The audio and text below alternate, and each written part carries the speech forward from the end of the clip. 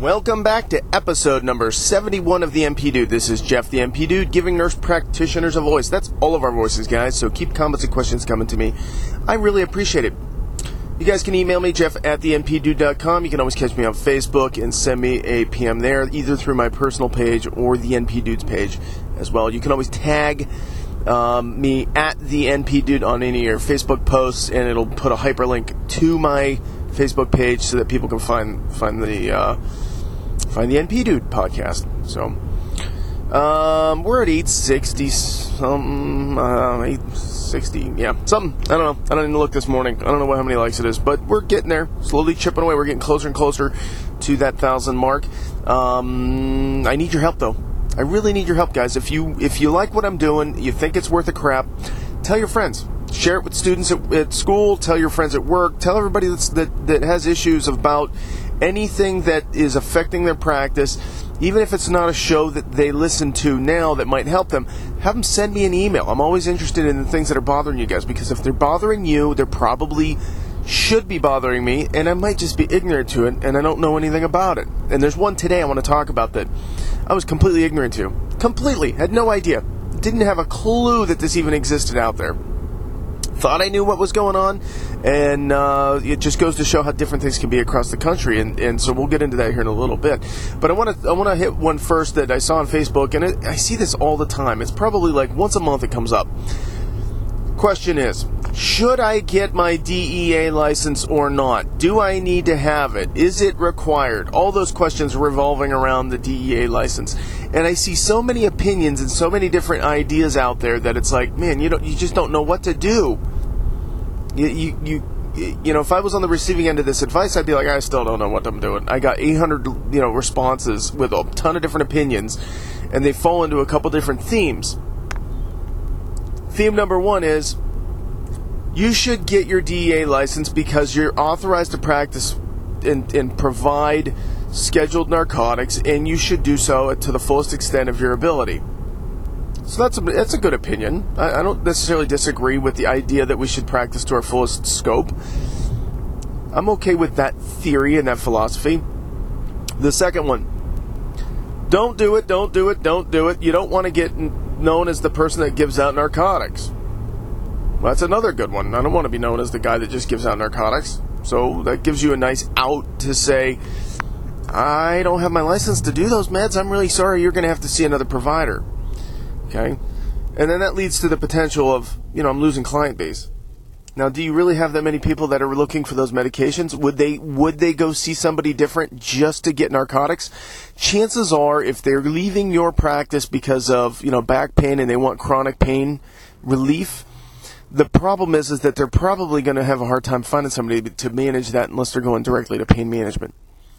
So I don't know if that's a great argument to say, well, you're going to lose your patients if that happens. If you're really good at what you do with your patients and you treat them well and you just happen to say, look, I never got that license. It's expensive. I don't do those pain meds here. We don't do them right in family practice. Then I don't see them like fleeing from your care. So I would be okay with that second argument. I'm okay with it. I'm also okay with, if you want to do them. That's up to you, right? I mean, it's just another level of scrutiny, however, that in the world of changing regulations and the frowned upon view of use of opiates, at least in family practice and in long care, pain management is getting more and more difficult, right? I mean, all the way around. I think everybody can agree on that one, especially in the Northeast Ohio area where people are dying of heroin. Opiates, pills, all the time. 70% of prescriptions, people dying.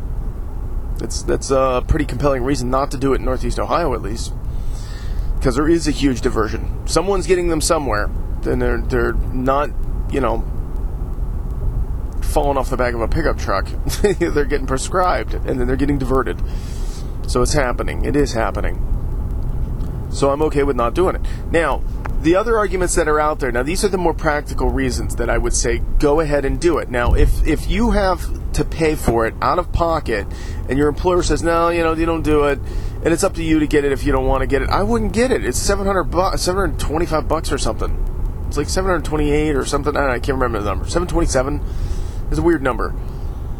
And it's every 3 years, so when you divide it out, it's not that big of a cost, but it's still a decent chunk of change up front, especially if you're a new grad and you ain't got any money, like me.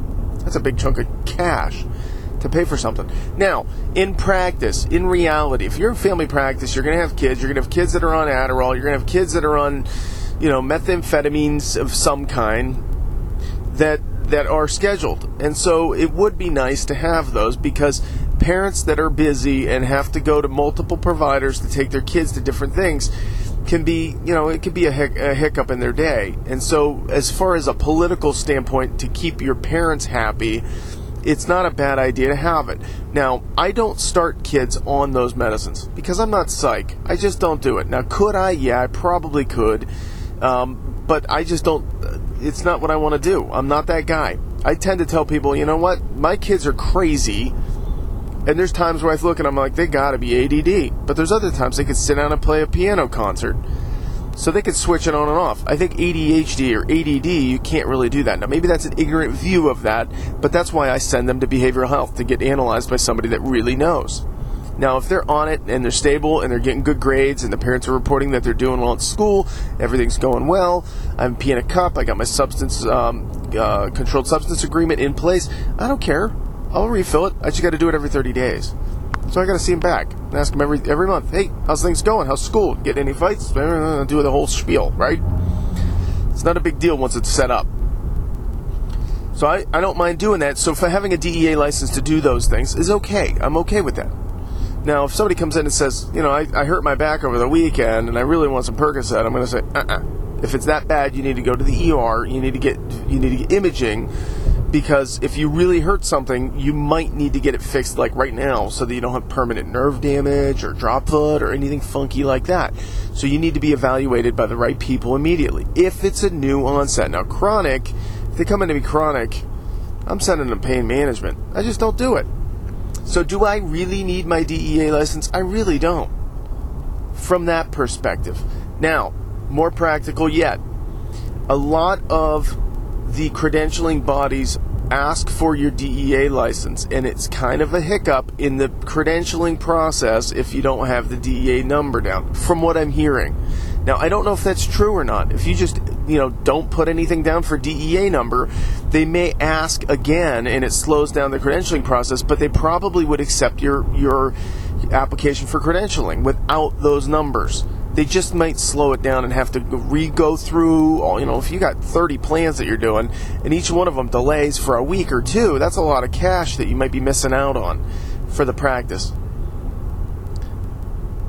So I think from a practicality standpoint, the cost of getting it versus not getting it, just from the credentialing process, I think is worth it.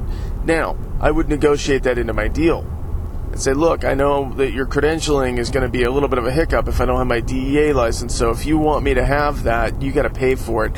And if you're going to pay for it, that doesn't necessarily mean that I'm going to be, doing whatever the practice wants me to do from a scheduled controlled substance type prescription mindset. They don't get to control your license and what you do with it, regardless. So I would back that down a little bit and say, just so you're aware, it's at my discretion on if I want to or feel comfortable prescribing these medications. And I guarantee that I am going to be more strict with giving out medicines than any guideline that a practice will ever have. Because the practice will probably follow the rules. I'll probably be more strict than the rules because I don't want to be on the wrong side of it, on accident, or being perceived by the community at large as just handing out pills. So you don't want to be known as that person either, right? So you got to be careful on it. But I've seen some people getting mad on the Facebook threads. They're like, you need to get it. You absolutely need to get your DEA license. It is, you have to do it to keep our profession moving forward. And I'm like, I don't think that's true. I don't think you're any less of an NP because you don't have a DEA number. I just don't. You can still manage chronic illness. In family practice, there's almost never a good reason to give out a new medicine that's a scheduled narcotic. Maybe Ultram. That might be the only one I could think of. And it'd have to be a really compelling reason in someone I really trust. Even for Ultram, just because it's scheduled. That's, I didn't put it on the scheduled list. If it wasn't scheduled, I'd probably use it more. But it's scheduled now. Not going to use it. Not going to just free willy-nilly give it out because the government says there's substance abuse problems with it. I have to agree. Not that I necessarily do, but I have to. So it puts me in a pickle sometimes because people are, coming from other practices with these medicines on board, and I'm like, I'm not doing those. We've been through that before, right? We've talked about that in the past. And if you guys have a different take on it, or if you have a different issue with your DEA number, why or why not you should or shouldn't get it, I want to hear from you guys. Email me, jeff@thenpdude.com. Send me some PMs on that one. I really would like it. You can leave a comment below the show. You could also comment on the Facebook thread that's on my page when I post these as well. Twitter, you can tweet. Twitter tweet? I don't know what Twitter tweet is, but you can tweet.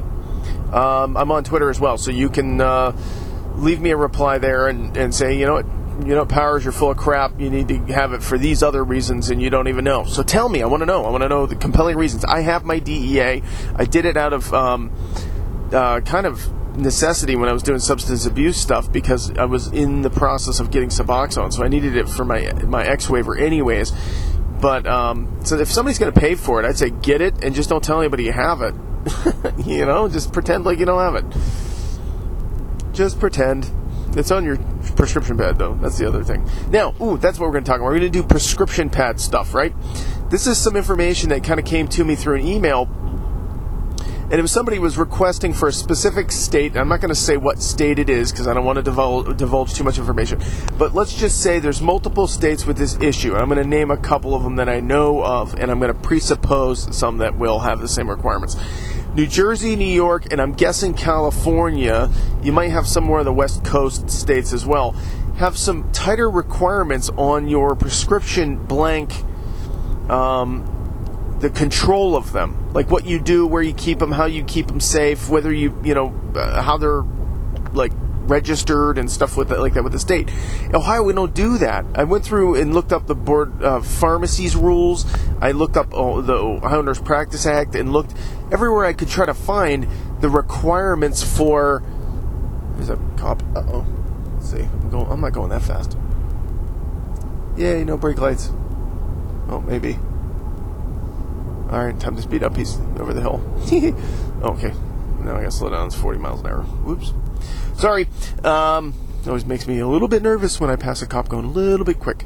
So, but in Ohio, there's no real prescription blank requirements other than the ones that were set forth, and I believe they were all mandated by the CDC's guidelines, which is kind of a weird place for them to happen. But I don't think there's a federal pharmacy regulation board. I think they're all state. So the CDC was where that kind of came from. And basically what that said was they have to be a certain shape and size. They have to have the watermark that if you photocopy it, it turns and says void on it. You have to have the little micro numbers in the corners and all that stuff. So there's a whole bunch of requirements that mandate what the prescription has to look like for the pharmacy to accept it as a true and real prescription. And if it's not on the proper form, then they won't fill it. They can't fill it. And they probably turn it in as like a fraud. Like it's being fraudulently represented as a real prescription. And the person that's turning it in may or may not get in trouble. Right? Because they may be thinking they're doing something wrong. Anyways, so... But that's Ohio. That's like the minimum of requirements. Then there's some general guidelines like you just have to keep them safe and it's your responsibility and your due diligence to make sure that they don't get stolen. And that's kind of where it's limited. If anybody knows anything else about prescription blanks in Ohio, has a good primer or some kind of an outline from somewhere that talks about it, I can't find one. And I spent a decent amount of time. I'm pretty good at research and I couldn't find anything good. I found the rules and then that was it. But they were pretty bland. There wasn't much to them. So in Ohio, I'd like to hear more. But in these other states, New York, New Jersey, there's heightened scrutiny with respect to your prescription blanks, and they have to be turned in or accounted for and reported to the state. In Ohio, I think you just buy them. You use them. And it's up to you. If somebody steals one and uses it for narcotics or something like that and fraudulently represents it, you could get in trouble for someone using your prescription pad because they might think it's you. And you're inappropriately prescribing medicines. Prove it's not you. If their signature is pretty close to yours.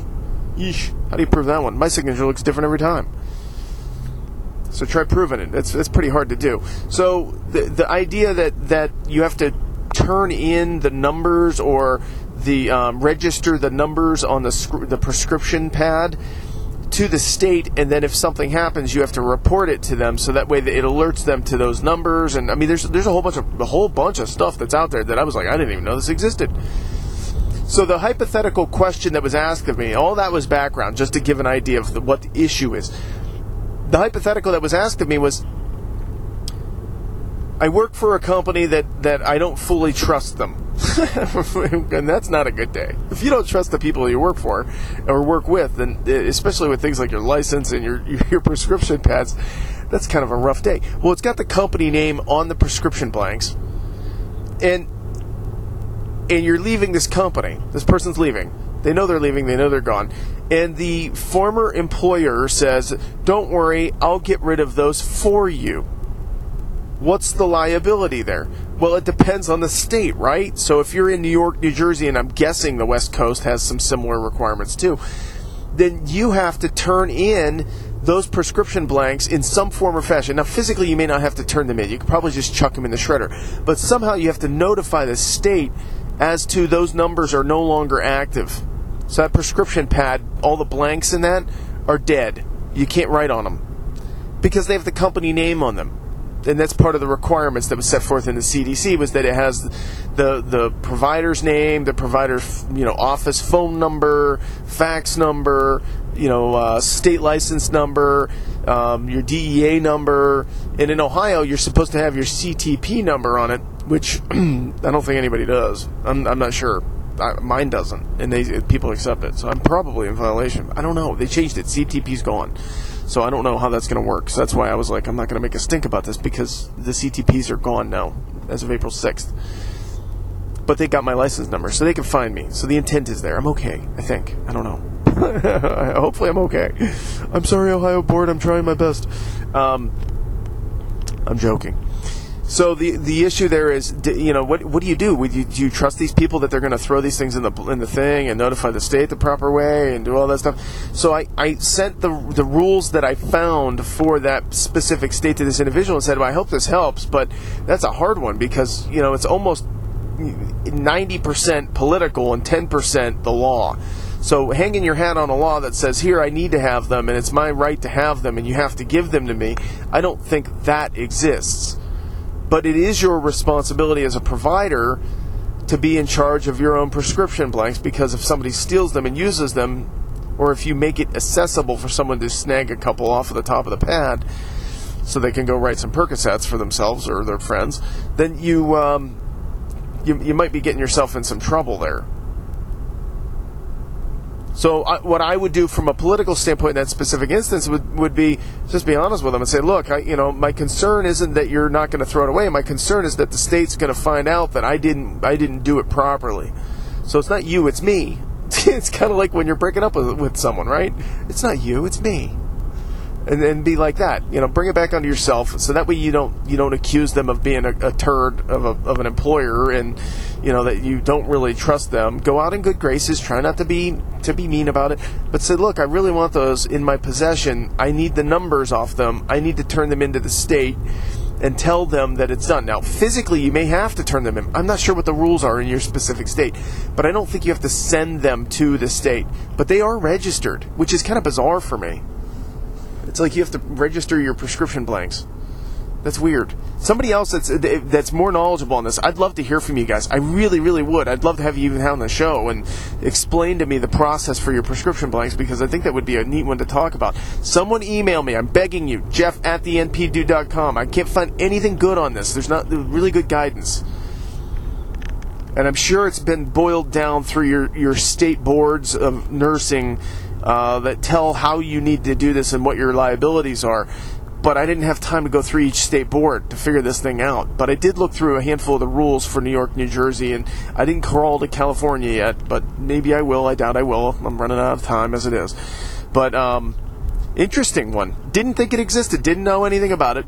Didn't know there was even a requirement for that. So But what it did do for me in Ohio was, I'm kind of doing a better job of keeping track of my script pad. I mean, I had it kind of hidden in my desk, but it's kind of on my possession throughout the day, and it comes home with me now, and I'm keeping it on me. And that way, it's locked in my possession, so that whether it's someone walking by in the cleaning crew that happens to see my prescription pad sitting out and snags 2 or 3 off the top. It could happen. I'm not saying I don't trust it. I don't even know who my cleaning crew is. I don't know who it is. That's the problem, right? And then the other thing is if there's somebody in your staff that's disgruntled and wants to really get back at you because you're dumping a lot of work on them or something, you never know. I don't think that's in my office, but it could happen. You get somebody that snags a couple of your script pad sheets there, some of your blanks, and you're in trouble. You're in big doo-doo over that one.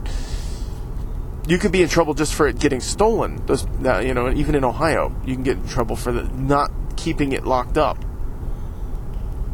Now, I think there needs to be a harm. Otherwise, who would call the state board and care?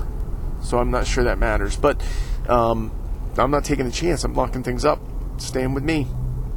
It's like my Social Security card. I'm keeping it close to the vest. You're not going to see my numbers. I'm keeping them there. That was an interesting one. I appreciate the ability for someone I guess I should say the trust in somebody has in me to send that to me and say, hey, what should I do with this one? Because there's no great answer. It's almost all political.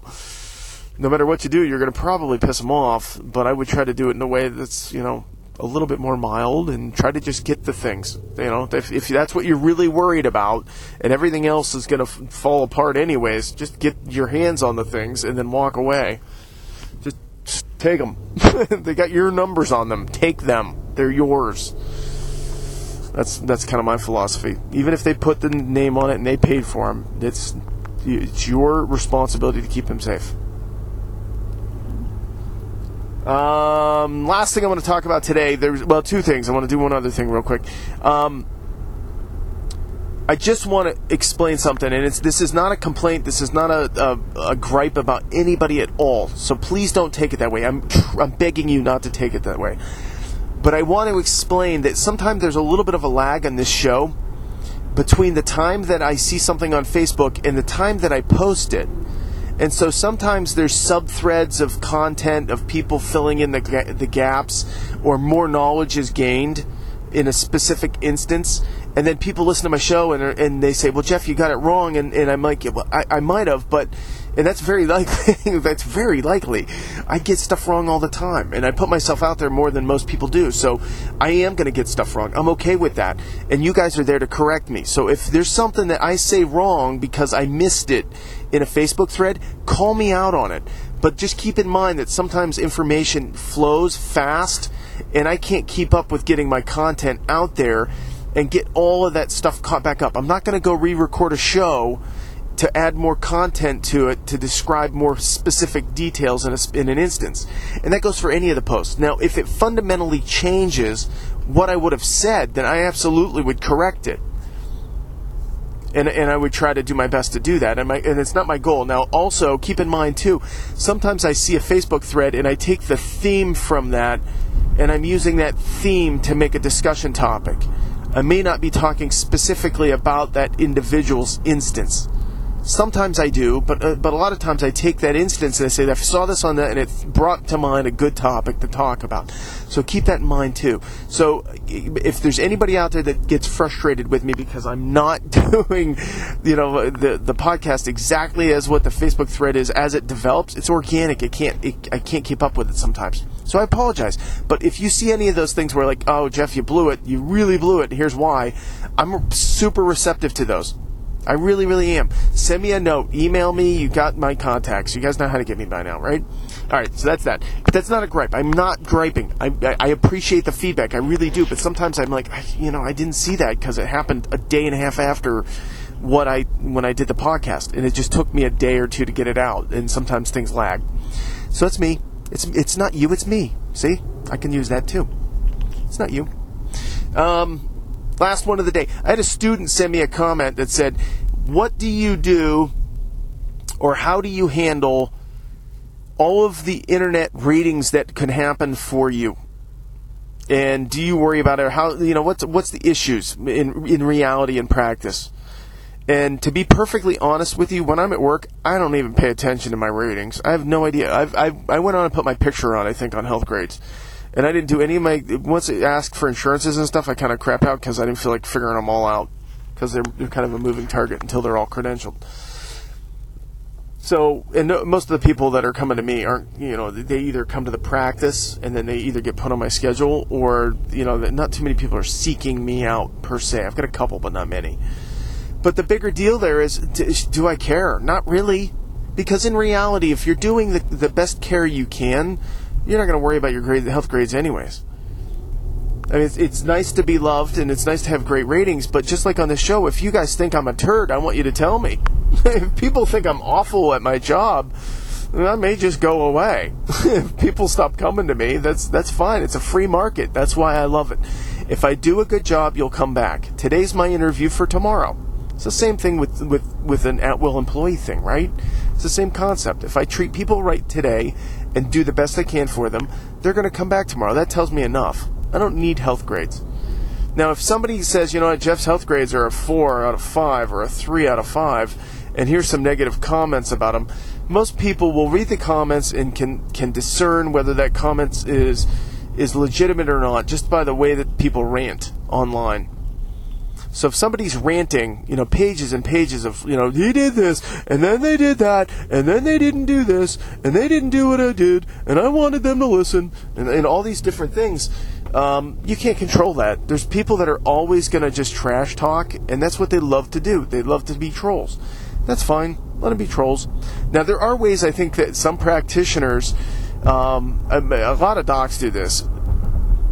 I'm not sure if practitioners do it as much, but I'm sure there are some that will give out a sheet that says how to go on to Healthgrades and fill out a rating.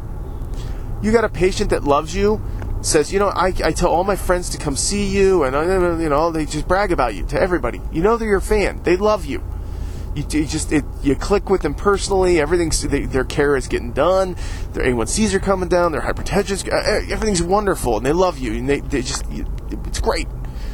Give them a form that tells them how to do it. You're going to get better health grades. Now, is that disingenuous? I don't know. Maybe a little. I don't know. I mean, it's marketing, so does it really matter to me? Not really. Never once have I walked into a patient's room and said, I need to worry about my health grades, so I better be really good today.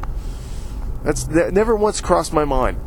And if that's what you're worried about going into the room is how people are going to perceive you in the public at large, I just don't think that matters that much. I think word of mouth is a lot more powerful in your community than Healthgrades, which is some internet thing where you get 4 votes that says you're a 3 out of 5 or a 4 out of 5. I don't even know if I have any ratings. I have no idea. I haven't even looked. I put the picture up just so people knew it was me, and that's it. And it's not even actually in the right place because it was my old job. So people aren't even finding me through that anyways. So I don't think it matters. I think it's still that way. I don't know. I should probably update that. Tell me, guys. I want to hear what you think about Healthgrades. Do you guys make a big deal out of it? Do you use it as a marketing tool? Do you see any benefit for it? Do you have anybody that comes in and says, well, I saw your Healthgrades, and man, that's why I'm here? I want to hear from you guys. Send me a note. PM me. You can email me, jeff@thempdude.com. You can always catch me on Facebook. Give me a PM personally. I become friends with anybody that sends me a friend request. I'll accept your friend request personally. I don't care.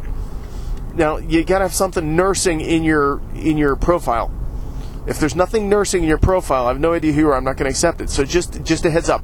So, but if it says studying MSN or MSN or RN or anything like that, boom, done deal. Accept, because we're all in the same boat. We all need to be friends with each other. It's just the way it is. But send me a note, guys. I want to hear new show ideas. I want to hear your problems. I want to hear it all. It's the only way we're going to get better. It's the only way I'm going to get better. Is hear from you guys.